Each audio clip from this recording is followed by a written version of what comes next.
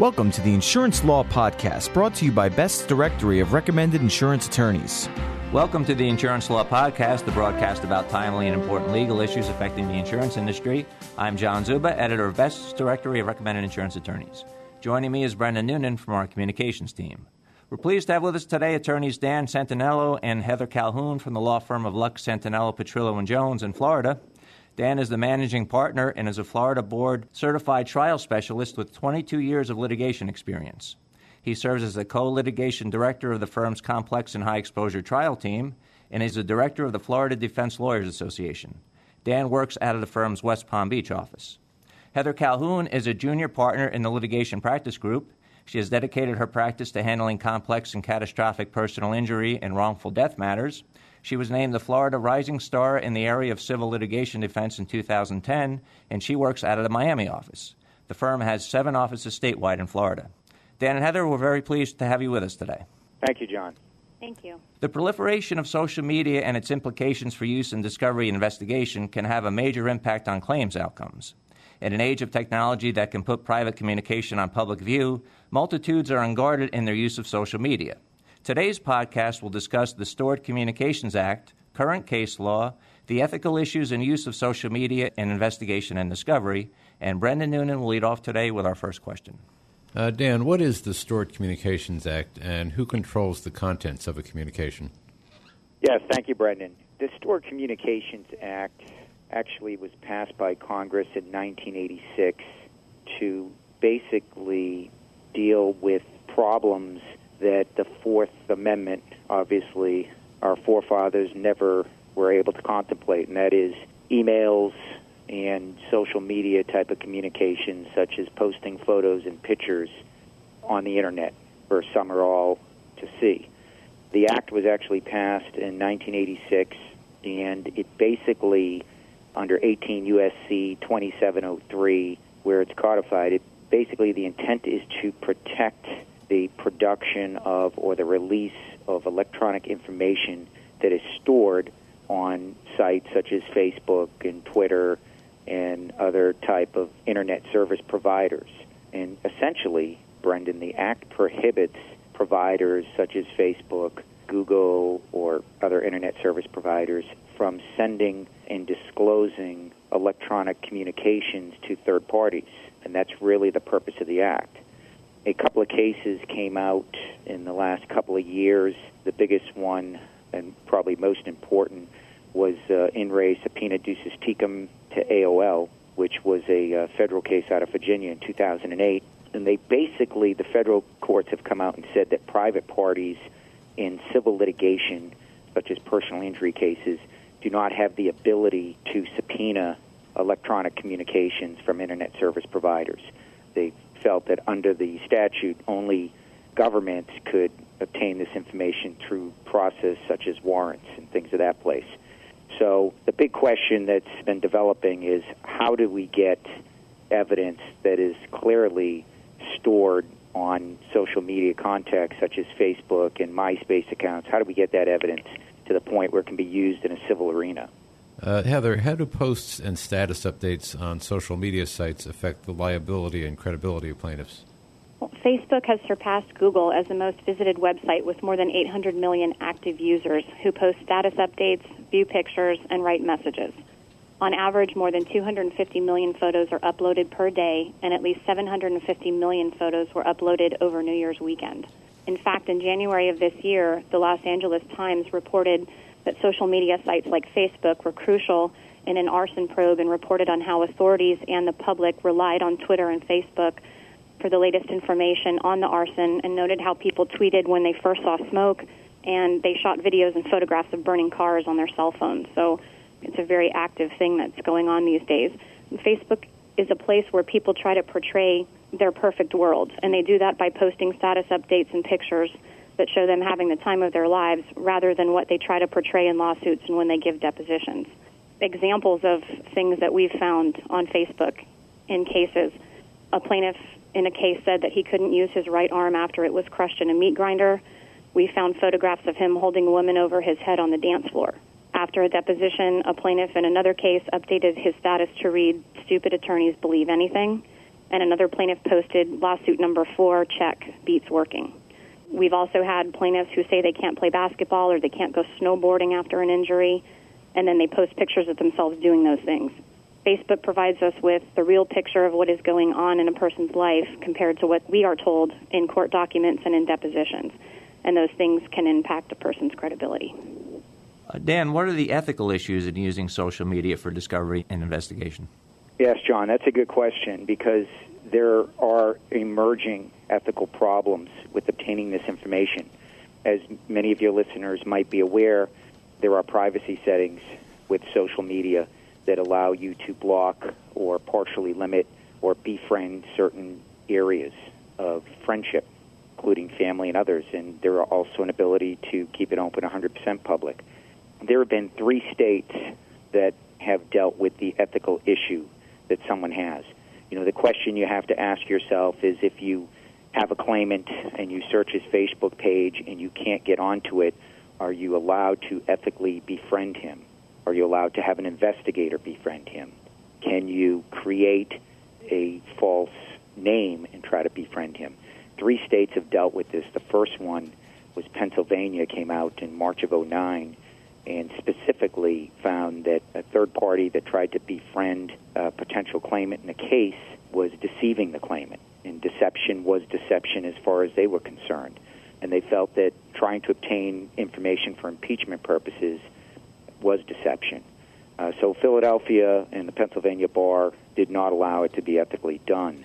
In September of 2010, New York came out with a similar decision and said that if you disclose your purpose, you can befriend someone to try to gain access to their Facebook page or their MySpace page, but you cannot set up a false profile or portray yourself as some lost classmate. Connecticut, most recently, in March of 2011, came out and said that an attorney would be held potentially to an ethical violation even if they used a third party, such as an agency or a private investigator, to do something to befriend a potential claimant. So the question becomes, and unfortunately some attorneys that may be listening to this may be wondering now whether they have directly or indirectly crossed ethical lines by obtaining information. The question becomes, how do you obtain this information, photographs, postings, comments, without violating those ethical rules?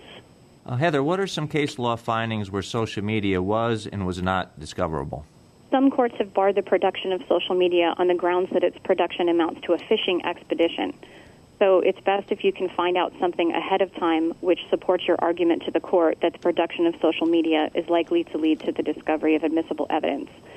In McElprang versus Fidelity, the Nevada court held that it was a fishing expedition without anything more than a suspicion that turning over that information would turn up some relevant evidence in a case. Similarly, in McCann versus Harleysville, a New York court held that a defendant had the burden of establishing a factual predicate relating to the relevancy of evidence, and that they wanted to preclude a fishing expedition into the plaintiff's Facebook account in that case as well. Other courts have held that social media has no legitimate expectation of privacy. In Marino versus Hanford, a California court held that anyone who posts on social media sites has no expectation of privacy. In McMillan versus Hummingbird Speedway, the court held that there was no expectation of privacy and ordered the social media website to turn over the account user and names and passwords of its plaintiff. In Murphy versus Perger, a Canadian court held that a plaintiff could not have a serious expectation of privacy when her profile showed she granted access to 366 people. And in another case, Barnes versus CUS Nashville, a federal court judge in Tennessee friended the plaintiff and reviewed the pages on her social media pages in camera and then disseminated only the relevant content. Heather, what are some standard objections by social media sites to disclosure? As Dan discussed earlier, the Stored Communications Act does not authorize a civil litigant to obtain stored communications, but only allows the government to do so with a warrant. In civil cases, when you couple a subpoena with an authorization signed by the plaintiff, that is helpful in obtaining the records because the plaintiff has constructive possession over the content, and by signing the authorization is agreeing to its production. The standard objections by social media sites are improper service, lack of jurisdiction, as state court subpoenas have to be issued from a court within California or must be issued pursuant to the proper California court commission, and federal court subpoenas must also issue from the court in the district in which the production is to be made. Social media sites also object on the grounds that requests are vague if they fail to identify the information sought of, account holders with adequate precision to allow the social media site to properly identify the individual. And they also object on the grounds that requests are overly broad and are essentially phishing expeditions.